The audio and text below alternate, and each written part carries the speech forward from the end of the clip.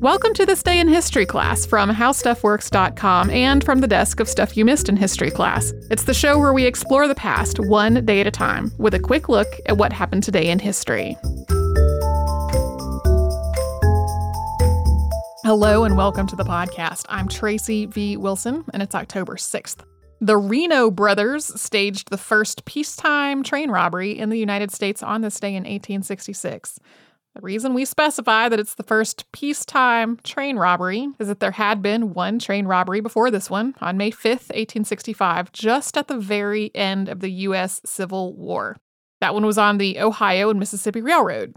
A group of men had fouled one of the tracks to cause the train to derail. Once the train hit that track and jumped off of it, they robbed the passengers and the Adams Express Company car.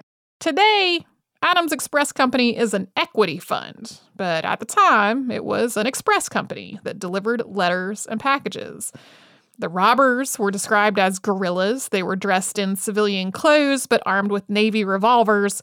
One of the men was called lieutenant by the others, and another one was called captain. So most of the time, because of all of that and the fact that it happened right at the end of the Civil War, this is considered part of the war rather than a matter of civilian robbery. There also, of course, were incidents during that war of people commandeering entire trains for military reasons.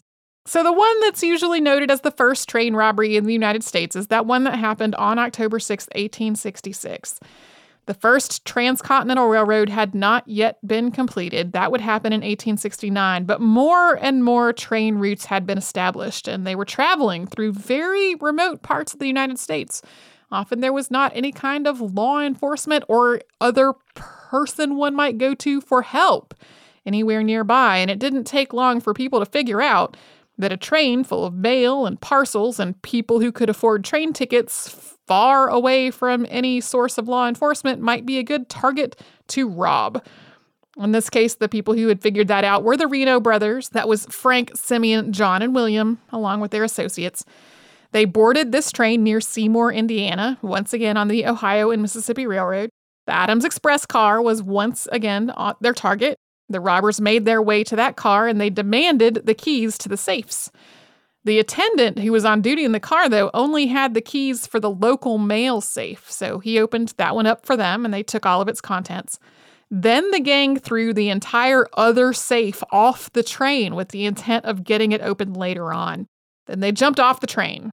So because they had gotten on near Seymour and they had left without anybody outside of the Adams Express car knowing what was going on, the engineer just continued on, unaware that anything was amiss until somebody got his attention and told him about it.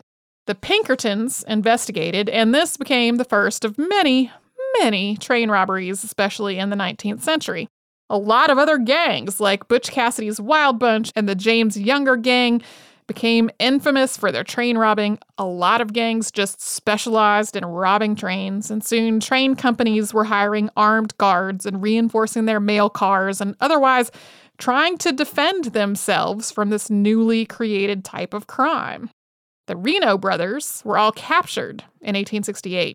Frank, Simeon, and William were hanged later on that year after being taken out of the prison where they were being held by a vigilante mob, who then took the law into their own hands.